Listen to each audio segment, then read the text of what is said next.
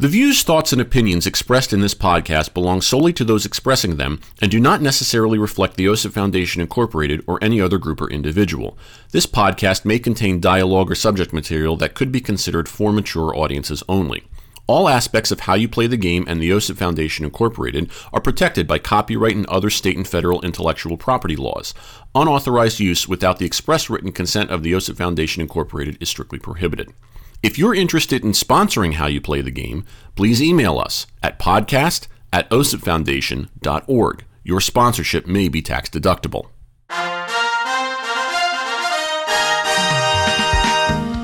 You know what I realized grinds my gears today? What grinds your gears, Jack? And it's not just today. It's today that I realized it. Okay.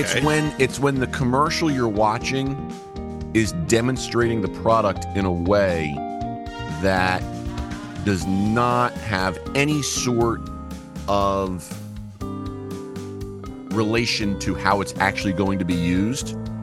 Okay. So, for example, today it was the toilet paper commercial where they use it on the forearm to show how much it can absorb. And the number of times that I have used toilet paper on my forearm is significantly less than the number of times I have used toilet paper not on my forearm. I mean, who's shitting like that to get to get it on their forearm? You know, we've all had that crazy night where of course we had the burritos and the pizza with extra cheese and forgot the Lactaid. I get that. You know, yeah. Or here's the other one that I love. Caitlin pointed this one out to me. The car commercial where they demonstrate the car essentially going straight up the mountainside and then parking on the cliff just before it goes over. Hey, I did that at Wolf Creek, remember? Yes. And then you were right behind us. But you were and not. Caitlin, and Caitlin said, "Please keep going, Sean. Yeah. Please keep going, Yes. Sean." I do remember that one. I was going to say the number of times that I've done that. You know, I can't tell you how many times my Honda Element has been, you know, I've been looking to go vertical up a hill. They really need to show the car commercials where they show the car escaping a police chase, because that's much more applicable. Right. You know, or the car navigating the neighborhood with all of the bratty kids out in the street not being supervised. And, you know, that to me, that would be the appropriate thing to do. Or just a car driving through New Jersey. Right. I mean, really. I mean, let's be real. I mean, it's between the potholes and the Mack trucks and the Turnpike and the Parkway. I mean, you've got a commercial right there. You know, you've got a commercial right there. The other one, I just saw this before we started recording. There's an infomercial for a shower head, and it starts off with the old shower head in the shower, and there's a woman in the shower who was it in black and white? No, it was not in black. Well, no, I don't know if it was or not, but the woman is naked. Like the Ghostbusters anti-sign. I wish that was it. I wish that was it. The woman appears to be naked, and she's not an attractive woman. Okay. The only thing she is wearing in the shower is the COVID mask. And I actually hit the microphone as I was doing this. So I'm thinking to myself, you're going to take the shower with the mask on. The number of times my face feels bigger with my mask on it. I can tell you, I was going to say, I can't tell you how many times I've taken a shower where I've been naked with just the mask on. And then I went, yes, I can. And it's a negative number. Right. Okay. I just feel like as I age, COVID comes through the pipes, you know. It comes through those water. I feel like that's comes either through the those title water of the droplets. episode or the title of my next horror novel. COVID comes through the pipes. Yep. Or my erotic horror novel. Your erotic novel. Erotic novel. COVID comes through the pipes, and then it shows up. Right. So good thing you were wearing that mask. Yeah. Otherwise, it would have gotten me. That's like when you go skydiving and you wear the helmet, and then the chute doesn't open. The helmet is back with the other helmets afterwards, saying it's a good thing he was there, or I would have hit the ground directly. Right. That helmet's wearing you for protection. Thank you, Jerry Seinfeld. Yeah. Oh man. That's so that was my morning. Cool. Yeah. So speaking of that was my morning, welcome to How You Play the Game, because that's the transition today. The official podcast of the Yosef Foundation Incorporated. Yours truly, Jack Furlong, with you as we talk to you about what's going on as far as the world of sportsmanship is concerned. This is the first episode of the month of March. The year is 2024. As always, you can check us out online at osiffoundation.org. You can contact the show electronically using the email address podcast@osiffoundation.org. And on social media, you'll find us at facebook.com/osiffoundation. X, formerly Twitter and Instagram, are both at OSIP Foundation and hashtag How You Play the Game. And with me today, as always, the producer engineer of the show is Mr. Sean Ryan. Sean, good morning, good afternoon, and what's up? How's that showering with the mask going? Oh, non-existent. Good. I mean, the showering is existent, but the mask isn't. Good. I started working out again. This is not a joke. I actually started exercising. I know. Good thing we're sitting down. It's hard to believe. I started moving. I think I'm bleeding in my chest. Right. Well, to prevent that, I'm exercising, and I did this program called Better Me. It's an app with like these inside walking routine exercises, and this is not an ad, by the way, but I feel great. You know, I just started a couple days now. So you walk inside? Yeah, so you do like marching in place, arms moving, like almost like aerobics. Actually, I think it really is a fancy word for just aerobics. But it's like 11 minutes of solid moving, and it's a lot. Like I was sweating bullets at the end of it. All right, I have 2 points. Number one, if Better Me would wait for it, folks. Wait for it. Better Me would like to pay us to advertise. Okay. We will gladly do that. Okay. Okay. And number two, I feel like if I were to videotape this would be some sort of plagiarism of something from Tim and Eric. Oh, I'm sure. Okay. I mean, this is akin to you trying to find the ball on the 13th fairway, skipping around. Right. Yes. Yeah. Except for that one, I was not in place. That's true. Okay. You were actually moving around. I was moving and I do around. have video footage of that. Yes. It was definitely much more of a prance. Right. It was a march. Yeah. You know? Yeah. But I guess that was brilliant. In both situations, whether yours or mine, that Cinco phone is not going anywhere. You kidding me? This thing's right here. Okay. 2 pounds, but that's a good thing. Heavy as hell. 2 antennas for double reception. Right. Press no times for 0.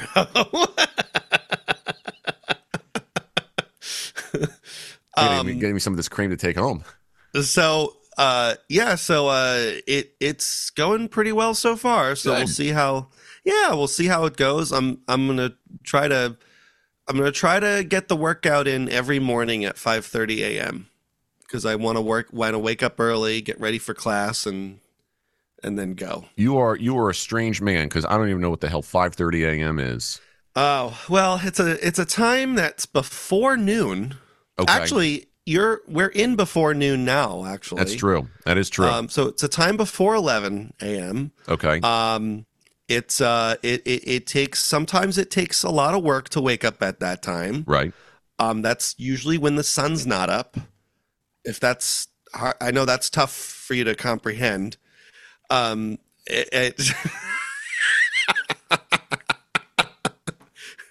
those of you not watching the simulcast, I have rested my forehead on the microphone. Yes. But yeah, no, it feels good. Hopefully it works out, and I will keep you abreast of any developments. Okay. Great use of the word abreast. Yes. Yeah. Okay. Well, I wish you weight loss and health. And maybe. And then you can't call me fat anymore. Wait, when did I ever do that? Well, no, you've never called me fat. You have called me. Well, no, you have indirectly said a few times, you're not walking, right? I will admit to that. You're not walking the course, right? That was going to be my next question. Are we walking or are we still using the car? Right. And that really, honestly, listen, you got to laugh at yourself. I don't take offense to that at all. I know there are people who do, but I don't, because it's true. Like, I'm a lazy sack of shit. And like this, we need that to be a drop on the show. Okay. This exercise is going to hopefully motivate me a little bit more. And, maybe I'll walk the course one day. One day. Not that day is not today.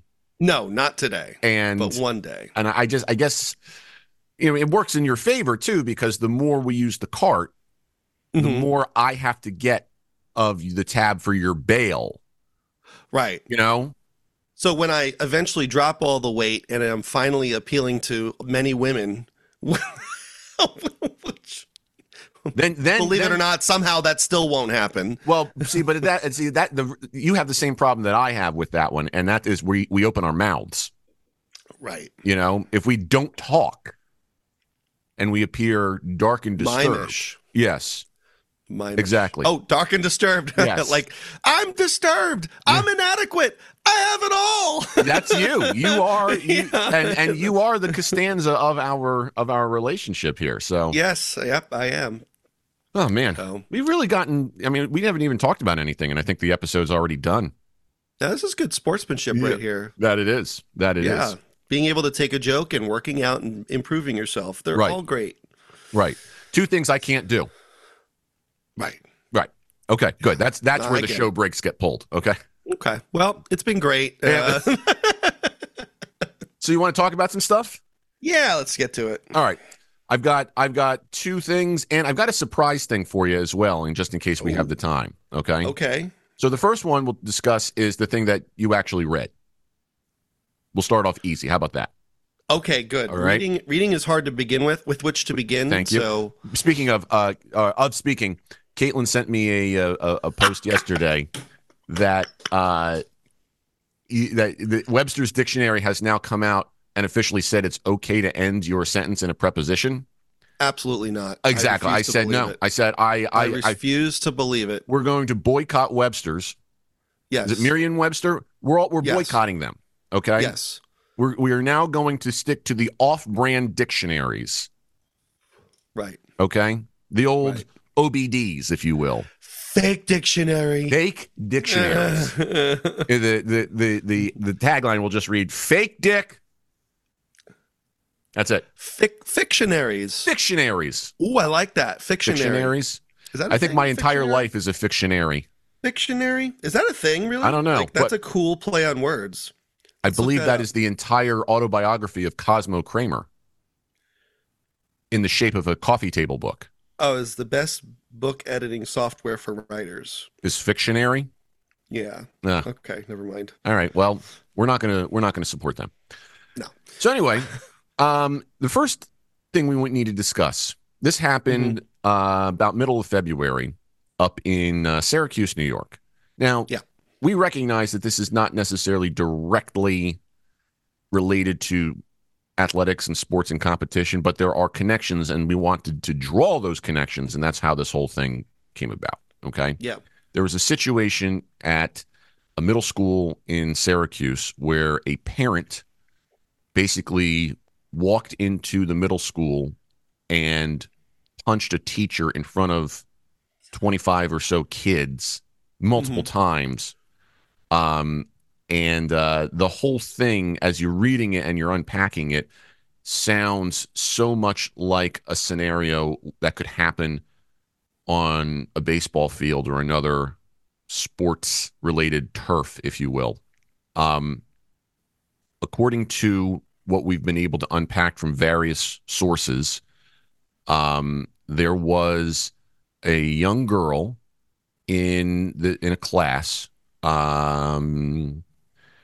who was trying to be disciplined for various reasons, and this girl threatened the teacher by saying, "Well, my mom will take care of this," and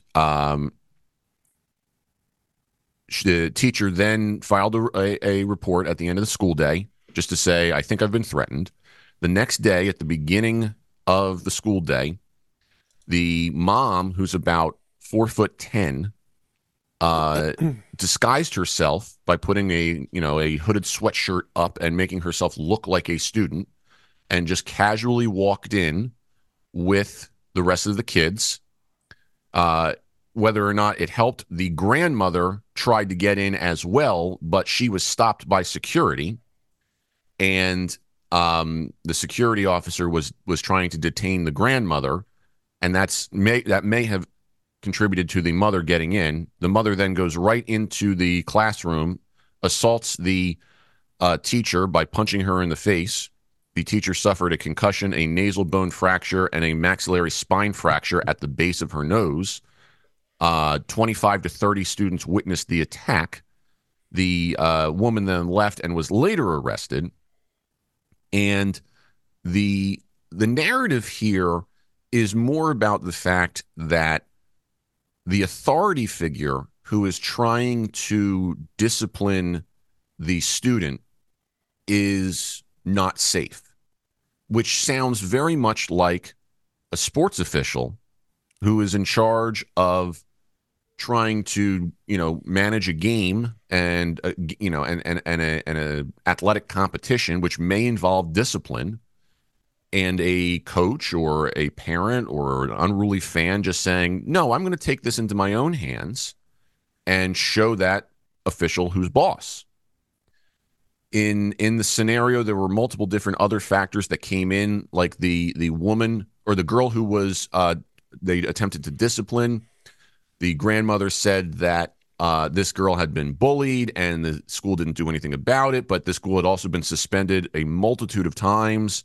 And so you start to wonder if there was, this is just a narrative that the grandmother is creating to make the granddaughter, the student, look innocent, but in reality she's not. I mean, we simply don't have all of those facts, but it just reeks of insanity. And then people would ask, well, how could a mother just walk in, and what's wrong with the security? I said, no, there's nothing wrong with the security. The fact of the matter is that the security guard was dealing with the grandmother. The security guard was distracted by the grandmother, who was trying to do the same thing as the mother. So, it's not like a scenario where people get by security and we're like, well, where was the security? The security was there and reacted properly. So it saddens me that what we have to experience on the field, as a baseball umpire, there's always a part of me that fears for that. And that is now getting into the classroom, where rather than trying to sit down and examine the situation, we just take matters into our own hands. And there's never a moment where people look internally and say, could this be my child's fault? What can I do better? It's always point the finger at somebody else and get your pound of flesh that way. So you are an educator, Sean, as I somewhat am as well. So when you read this, how did you react?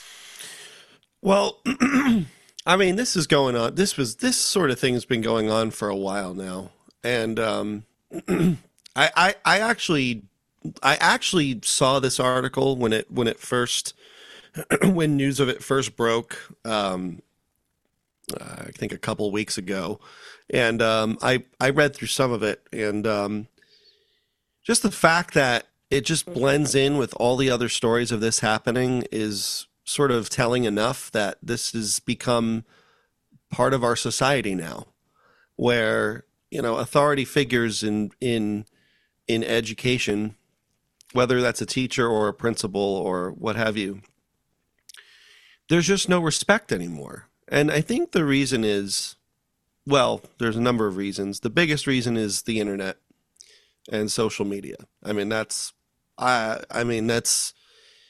because, kids, they post videos on TikTok about and say stupid shit, and they say, hey, look what I can get away with. With which you can get away. I'm going to say with, because they don't know proper grammar. That's fair. And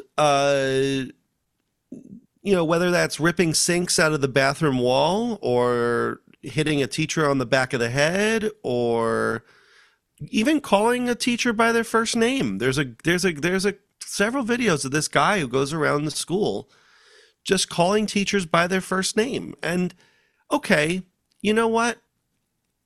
I admit sometimes the teachers' reactions are kind of funny. Like the cool ones are kind of funny.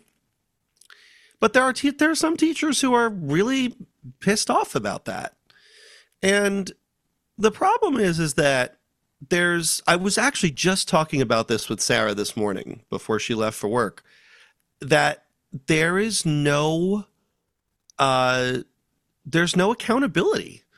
There's no sense of, as you said, looking inside ourselves and looking at ways that we can, or just even thinking of why this remotely might be a bad idea, right? And because a lot of people in this generation are selfish. They're selfish, and they see what they see, and they think, oh, since it's on the internet, then it must be okay to do in real life. And what goes from calling a teacher by their first name could turn into maybe not coming into class, or not doing an assignment, and not doing a test, and then skipping school, and then one thing could lead to another, vandalism, and then it's one after another, and or one thing leads to another, I should say. But I think really another large component of it, besides social media, is the fact that there have always been moments in our society where people protest.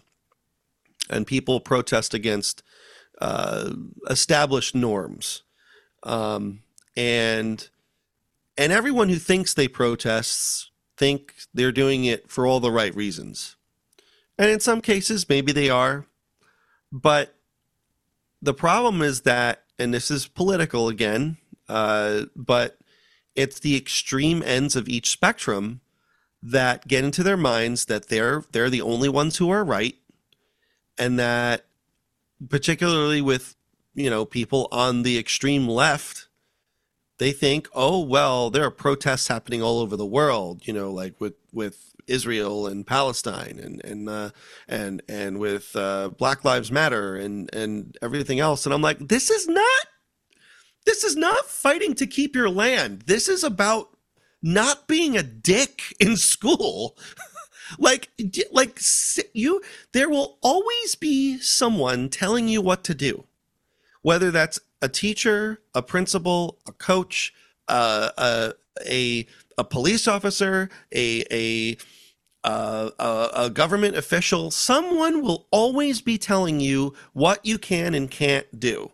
Okay, that's not to say you can't argue with them or have a conversation about it, but there are laws in place for this very reason. And so when you have these instances occurring of complete social disregard when it comes to how you act towards an authority figure, then there's chaos. I mean, there was a story, I can't remember where it was, it was, I think maybe in Virginia, where they instituted a policy where cell phones had to be left at the door. Students couldn't have cell phones in class. They had to keep them in their locker, or they had to keep them in some sort of sanctioned locker by the front door, by the front entrance of the school or something. I can't remember the specifics, but what I do remember is that once the students found out what was going to happen, they all rioted. They were just like tearing shit up in the hallways and vandalizing everything. Like a majority of the student population was doing this, and they had to shut down the school for 3 days. And it's like, this is not okay. Like you are being given a rule and you have to follow it. This is not they say art imitates life. Well, school does not imitate life. You are in a school setting, an academic setting. Okay. This is not a democracy. School is not a democracy. The teacher has the authority. You have to follow the rules. Okay. Rules are there for a reason. It's not meant to be like, oh, this is a dictatorship. This is not meant to be like, this is totalitarian, because these are minors. These are kids. You don't have the right to vote yet. And most of you can't drive, right? Like, you need to follow the rules. And if you want to say something in a friendly way, like, oh, I disagree with this, okay, you can say that. But in the end, rules are rule, and you have to follow it. And guess what? When you go out into public, maybe you have maybe you have some more rights because you're an adult and you can make your own decisions, but they still have to be within the context of the law, right? You can't, and now you're following a different set of rules that are different from school, right? So you have to be trained at a young age to realize that, no, you don't always get what you want. Sometimes you have to work for it. You have to work for it all the time. And even if it's something that is distressing or can have a negative impact on anyone else, then no, sorry, you can't do that. No, you can't dress however you want. No, we have a dress code in place because this is a professional environment. This is academia, right? This is not the mall after school. This is not your local hangout. This is not the park. You can't, there are rules in place for a reason. And as I said, this blatant social disregard for teachers it's getting out of control. And you wonder why, and this is linked to umpires. There's a teacher shortage, and there's going to continue to be. More and more people are leaving the public education sector exactly because of situations like this. I can't tell you how many videos and how many news stories I see of teachers getting assaulted because, they took a kid's switch away in class, and this kid is like 250 pounds, 6.5 feet tall, and like beat the teacher to death almost. And like, what are you supposed to do about that? Right? So I really think that it's going to come to a point where it's going to get so extreme that, and I'm sure it's been done before, but the police have to be called. And if in a case of these riots where they had to shut down the school for like 3 days, if I was that principal, I would be on that phone with the police department. I'd be like, get your SWAT team over here and flush this place out. Like, get them out. Like, put them in juvie. They need to be taught a lesson. And it's as extreme as that is. What else can you do? Because we've let it get this bad, unfortunately. And if we had not let it get this bad, and we have regulated social media a little bit more, and we have provided a positive example to students more frequently, then a lot of this wouldn't have happened. And I think that, yes, part of it is students that do this don't have any quantitative reasoning in their head, like, oh, this might be a bad idea, because maybe they were never taught that, or they don't know any better, or they come from disadvantaged or families, or they need help, maybe it's a mental problem. I don't know, but action has to be taken, right? So I've talked for 5 minutes straight. You think that was only 5 minutes? Was it 5 minutes? I'm going to go with 15,000 minutes. 15,000 minutes? Yeah. Okay. But to summarize, I could go on and on about this. I'm sorry. But to summarize, the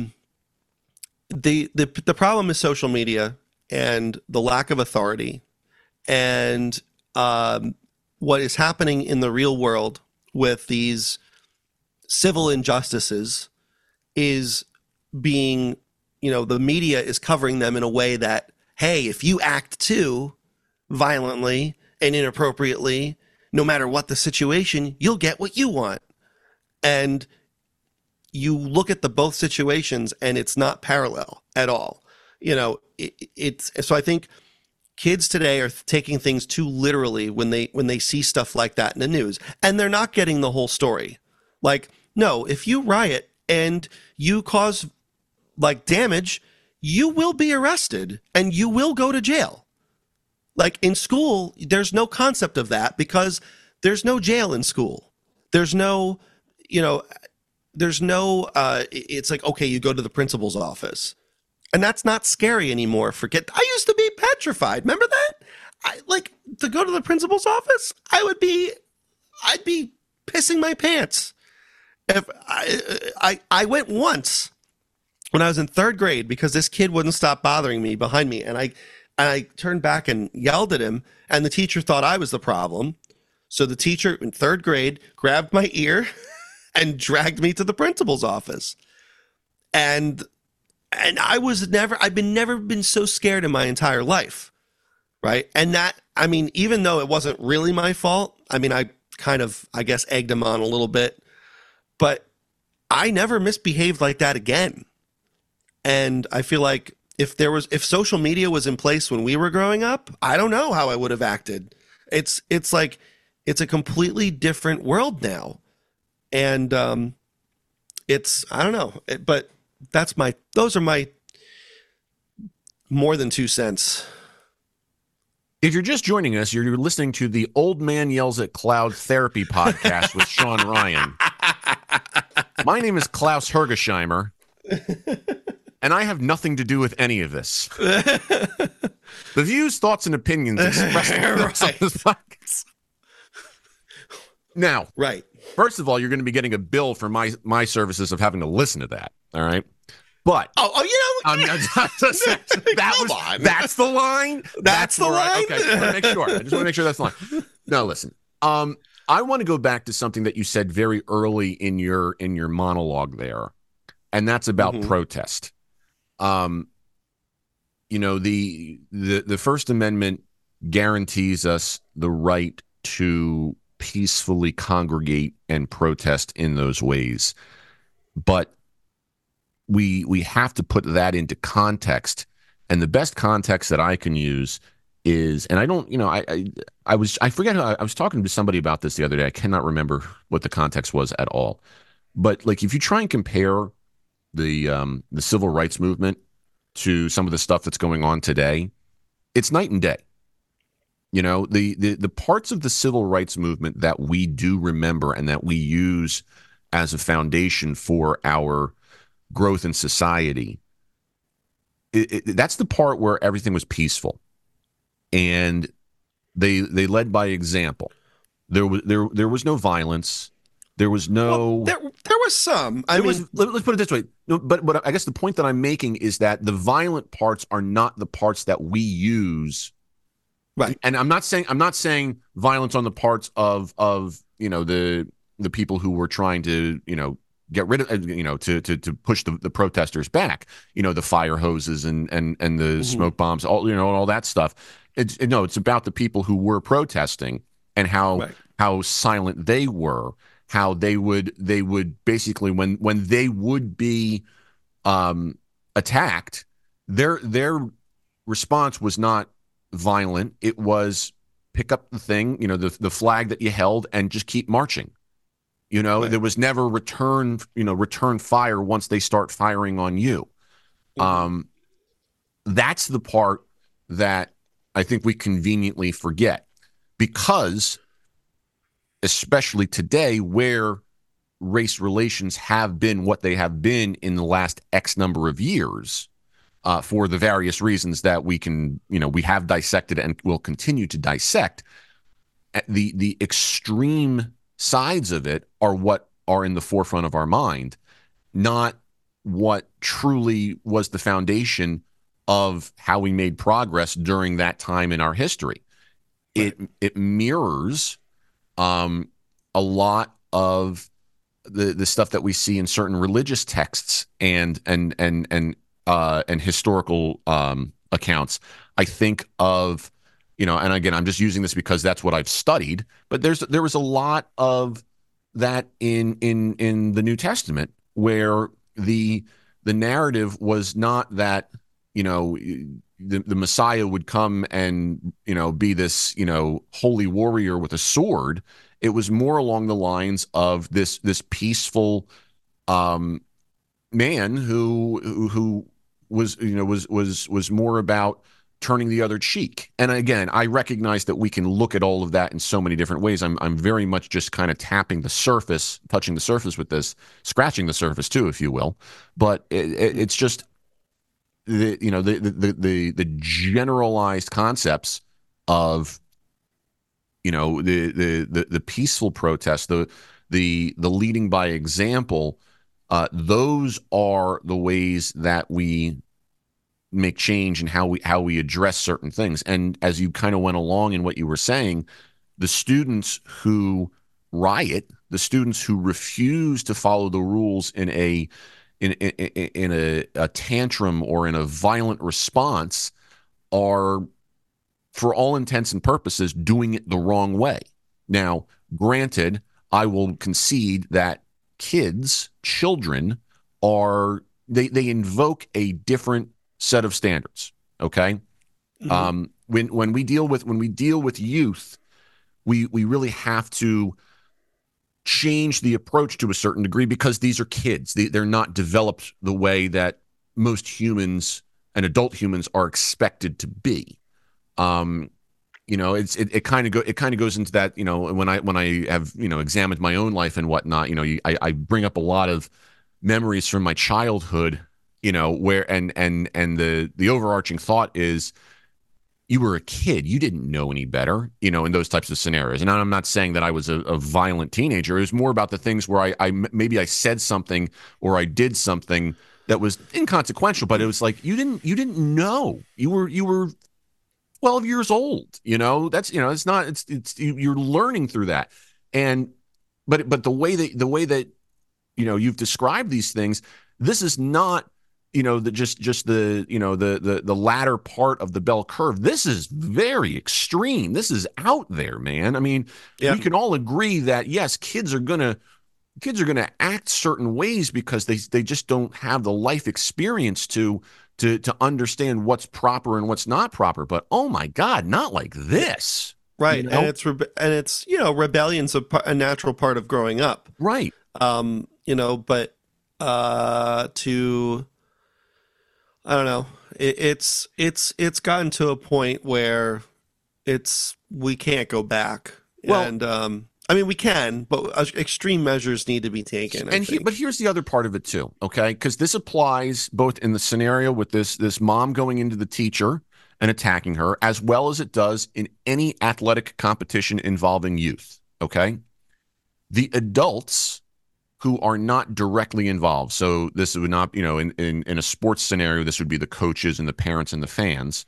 But mm-hmm. in this scenario with the woman and the teacher, it's the parents and whatnot. Okay, they have to have the maturity to step back and say, if there truly is a problem here, if I really believe that my child is being unfairly prosecuted, so to speak, there is a proper way to deal with this. And violence and aggression and anything that falls under that heading is not part of that solution.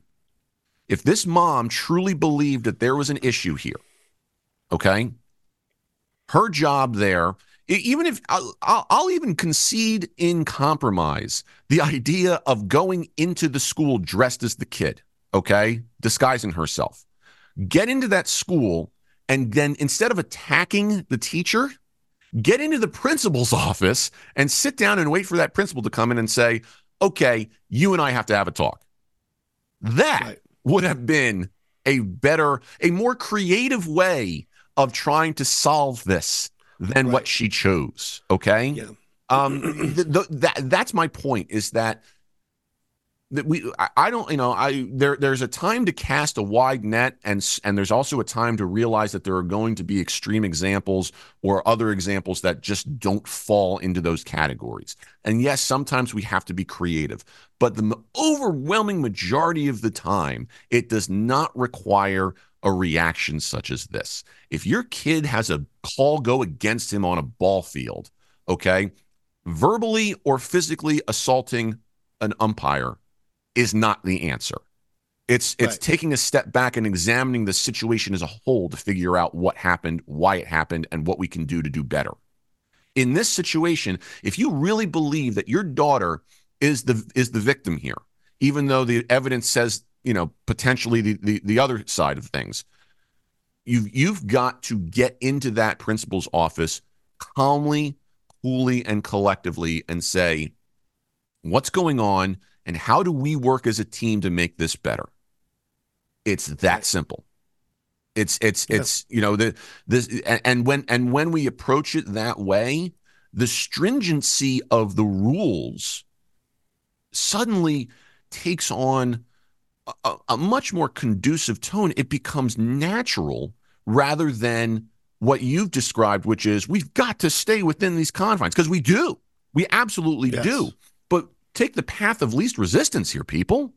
Right. Prioritize what's really going on and try and use common sense. It's the old, sleep on it for 24 hours and then take a look at it.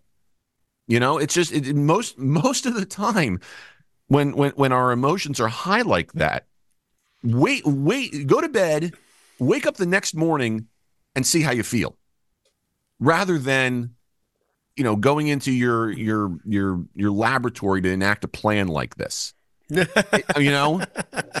It's usually the better. There wouldn't be Bond villains without that. No, there would not be. And you know what? Shame on me for even thinking that. Idiot. Yeah, I am the king of amateur hour. Okay, is what I am. The camateur hour, if you will. Right. So, yeah, I mean, further elucidating your point, the whole thing with, once you deal with it with a level head, right, the rules seem more logical. Yeah. And there's a reason why we have policies and rules in place, because at some point someone did something stupid and messed it up for everyone else. Yeah. So rules and laws have to be created to prevent things like that from happening again. It's funny you say that, and I was thinking about the whole calling the teacher by the first name thing. Okay, because as an educator myself, when I have played those roles, okay, I make it a point, depending upon the scenario, obviously, but I make it a point at times to say, look, to me, it does not matter how you refer to me. If I'm teaching, like high school and down, different story. Again, right. Kids, totally different. Okay. Right. When I was doing a lot of college teaching, for example, I would say, look, to be completely honest and vulnerable, I really don't care what you call me, whether you call me Jack or Professor Furlong. It doesn't matter to me, because I don't see myself as anything more than the guy in charge, the leader. I don't put myself up on an egotistical pedestal. I recognize it's a respect thing. I recognize all of that. But to me, I feel like I'm going to reach you more with the way I do things if I don't have that requirement. However, kids of that age can and sometimes do take advantage of that, and then they ruin it for everybody. Right. And to again, like, so for where I teach, like I said, it just at the college level these days, it seems like being a freshman in college is just 13th grade. Yes. So that's really what this is. Mm-hmm. So maybe they're legally adults, but I think mentally they're not there yet. Well, I mean, and I don't mean to. I'm not trying to shit on the parade here. Okay, you called it 13th grade. Yeah. Okay. I mean, is that, I mean, and I hate to break it to people, Sean, you teach at a community college, right? Yeah. Okay. I That's mean, it. even before the 20th century ended, Right. didn't community college, junior college, and whatnot, didn't they have that connotation to a small degree, whether right, wrong, or indifferent? Sure. And but I think it's much more now. I think it's much more noticeable. Well, with basically with everything the standards, everything that you've said, social media and the way that everything has gone, it has exponentially grown, deteriorated. And so I think that with my students, all of them call me professor. I've even gotten doctor sometimes, which I'm not going to argue that, even though I'm not. But that's fine. Just fine. Just fine. But it's funny. Outside of the classroom is a different story. Like, I feel like if you see me in the hall or if you see me at the student center and someone accidentally says, "Hey, Sean," and I go and I look and I'm like, "Excuse me?" And I'm like, "Oh, okay." I mean, it's not the worst thing in the world because, again, they're college aged and it's not within the confines of the classroom, and it's fine to a certain extent. But when they get in the habit of doing that during class, and it gets to be a little bit much. Well, it depends on what they're trying to say too. Are they trying to challenge you, or are they trying to continue to learn from you? Well, that's the thing. It's the context. It's the context. That's why I think, within a classroom setting, I think I have to be a little bit more strict. But outside of the classroom, you see me in a social situation, I'm a little bit more lax with something like that. But it also has to do with the subject, I think. I teach music. Music's an art form. It conveys expression. It necessitates expression and connection, right? And so I feel like having a more personal connection with a student is almost not just recommended, but almost necessary there's a level of mandatory to it. When you need to, when you're dealing with an art form, right? And you're dealing with music has a large sense of community to it because of all the ensembles and all the rehearsing and the practicing and the one-on-one work. And, just you're making music together and you're expressing your emotions together. And so there's a necessary level of a personal connection that cannot be denied. And I'm all about that. I'm all about making the personal connection with my students, whether that's grabbing a cup of coffee with them at the student center or sitting down and talking with them about their homework or anything else going on in their life, because teachers, especially at this level, are members of the community. And we are not just professors sitting in front of a classroom, standing in front of a classroom. A lot of times these students are going through shit and they need an ear. They need to talk, and I'm there to listen. Obviously, we have services on campus that help them with deeper psychological and sociological issues. But when it comes down to it, we have to wear many hats in this profession, and that's one of them. Do you have a hat collection? I do have a hat collection. Because I was going to say, you reference the hats a lot. I do. Yeah. I'm not wearing a hat right now. Well, I'm wearing headphones. That's technically 1/8 of a hat. That's like saying a hot dog is a sandwich. Yeah, well, that's the stumper. That's not. We were on this giant stream of consciousness trying to solve the world's problems. I mentioned the question of whether a hot dog is a sandwich. Impossible. Dead silence. Just nope. We can't figure this one out. Can't do it. But going back to my point from before, there's a thin line between former students, you can call me whatever you can call me dickhead. I don't care. Like I call you. Right. That's fine. But current students, refrain from calling me by my first name. But if you do it, like if you're excited to see me and you just blurt out Sean, it's not the end of the world. And then I will not allow current students to know my address or where I live. I feel like that should be the case no matter what. That should be the case no matter what. And I don't want people to know where I live, period. Right. So, right. But there are some professors out there who are very close with their students, and it's like at the college level, it's much more forgivable because these, obviously these students they're adults, but there is a conflict of issue situation that may arise depending on the nature of the relationship, of course. But professional and casual relationships need to be separate. So I do not allow that whatsoever. But now, again, once they're done and they're out of my purview, then there's no limit. Like, oh yeah, you want to come over and hang out? Sure. You graduated. Let's have a party. Let's celebrate. Like at the end of the spring semester, for my kids who have gone through, I call them kids. I mean, mentally they are, but we still are. Yeah, I know. I need an adult. I am an adult. What?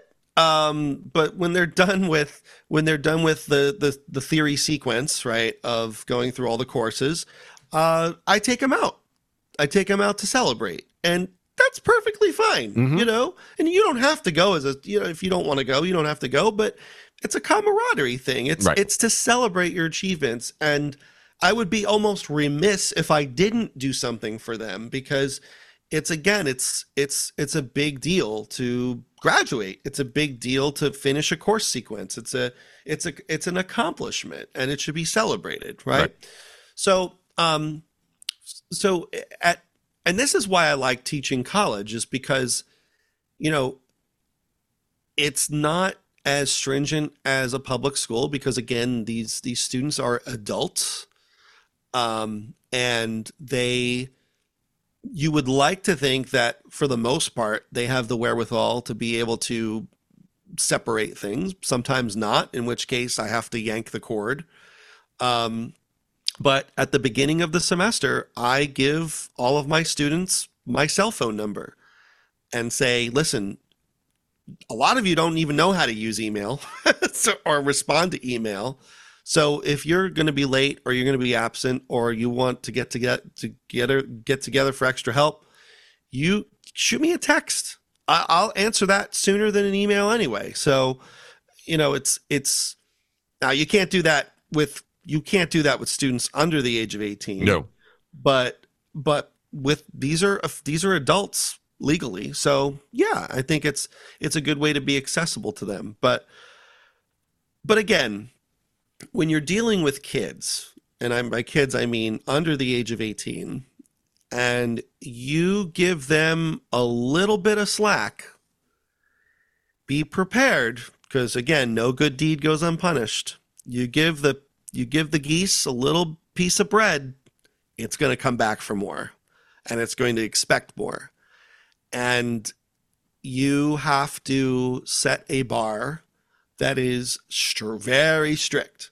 Like, you are not to refer to me as by my first name, and you need to be respectful of myself and of others. That needs to be established right away. And I've taught in public school before. It is a completely different animal and much more difficult than teaching college, like by a long shot. Oh, absolutely. Yeah, I mean, I'm done with public school. I've taught in public school for a number of years, and it's unfortunately the negative experiences have outweighed the positive ones. And this is like 15 years ago. I mean, I can't imagine what it's like now. I cannot imagine. Well, I mean, that's So it's this, and unfortunately, the same thing is kind of growing in academia in general as we even look at our, preferences of college and above. I mean, right. it's just the rules are different. The standards are different. The Yep. norms are different, and to kind of circle it back to the story in general, it's just, I mean, I remember hearing stories from almost 20 years ago where even at a prestigious, at my alma mater, okay, a 4-year private institution of high regard, parents were calling professors demanding to talk about a student's grade in like a 100 level course. And it's just, you can't do it. You just can't. I mean, this. So the way that's actually against. That's actually so that you could get fired for that. Actually, because that's a legal thing because the student is an adult, right? And just because you're paying for their education doesn't mean that gives you carte blanche to do whatever you want. Correct. This is like the fan being rowdy in the ballpark. Well, right. I paid for these tickets. Well, yeah, but there are rules. You don't get to walk into the movie theater, the crowded movie theater, and shout fire just because you have freedom of speech. Right. You can't do it. So it's the same thing. And I mean, this whole thing kind of ties together in just that the no matter the setting, whether it's athletics or academics or really anything else, I respect that things are contextual.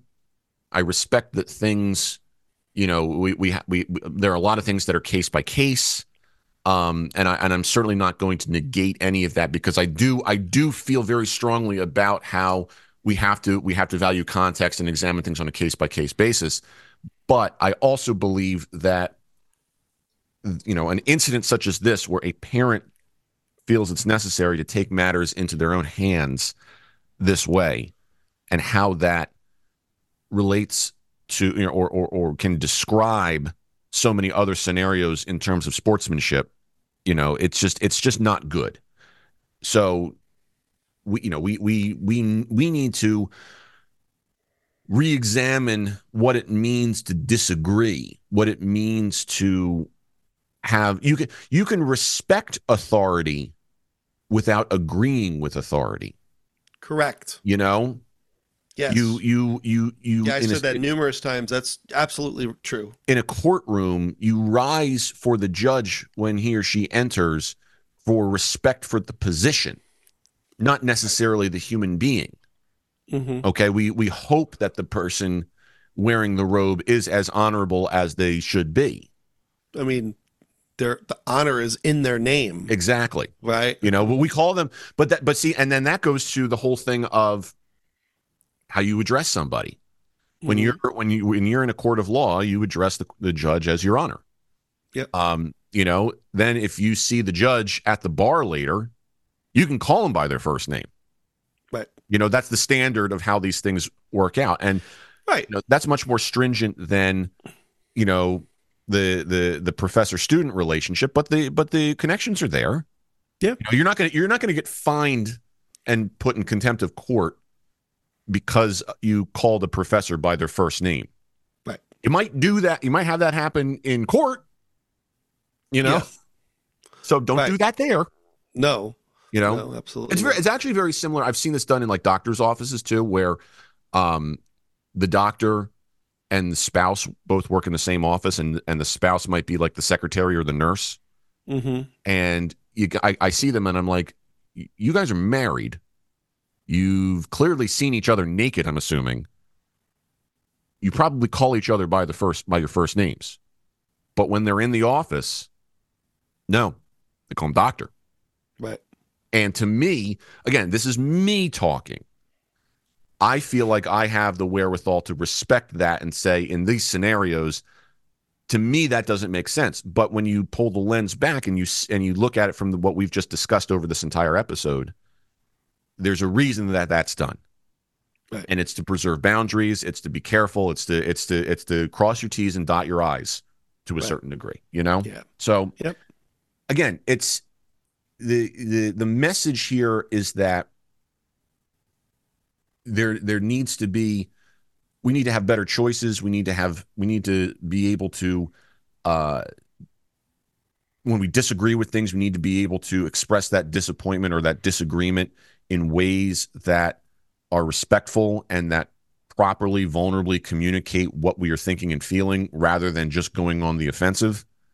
And the context of that, whether it's sports or not, doesn't really matter, right? In general, you know. Right.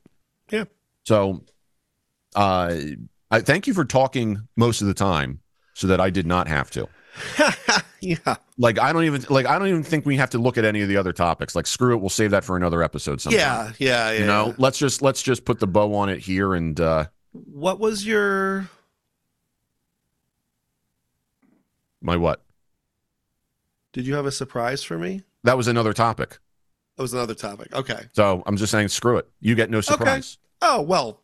See what happens when you turn the podcast into a therapy session where you can just vent? You lose out on a surprise. So for the past 147 episodes, what were you doing? Not a hell of a lot. In fact, I'll go as far as to say nothing.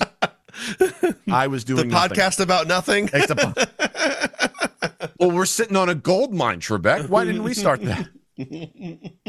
Listen, if the guy who started the Aqua Teen Hunger Force podcast called Dancing is Forbidden can get so famous that he gets put on an episode of Aqua Teen, we can start the podcast about nothing and suddenly get invited to the Seinfeld reunion, okay? Yes, that would be great. And you will be playing a young George Costanza. And I, who am I? Putty? Maybe. The soup Nazi? I'd say maybe. I mean, I don't think you're quite Jerry. No. You're like maybe a mixture of Jerry and Kramer. But, I think that's fair. Yeah. So I don't know. With a crumb of Art Vandelay. Yeah. You know? Which one? Yeah. The judge at the end? Oh, the architect. The architect, not the importer-exporter. Right. Okay. Because I've always wanted to pretend that the I'm latex salesman. Exactly. Yeah, I'm trying to think if there's another character that I would be. I don't know. That's a tough one. I'm Kenny Banya. Maybe I'm a little Banya. It could be a little. You're a mixture of characters, I think. I could be, maybe. You know what?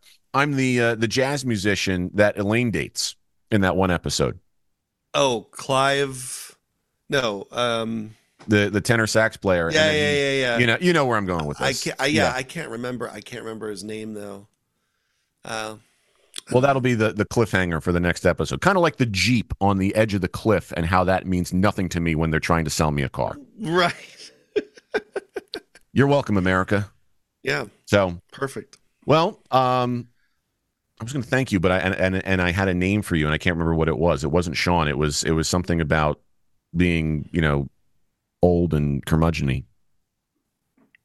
So whoever the hell you are, thank you. You're welcome.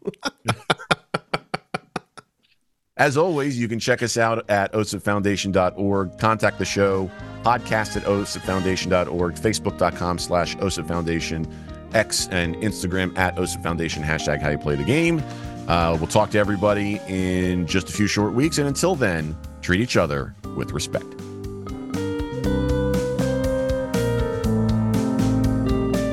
How You Play the Game is a production of the OSIP Foundation, Incorporated. The producer-engineer of this episode is Sean Ryan. Music by Soundspring Studio. The executive producer of How You Play the Game is Jack Furlong. For more information, visit osipfoundation.org.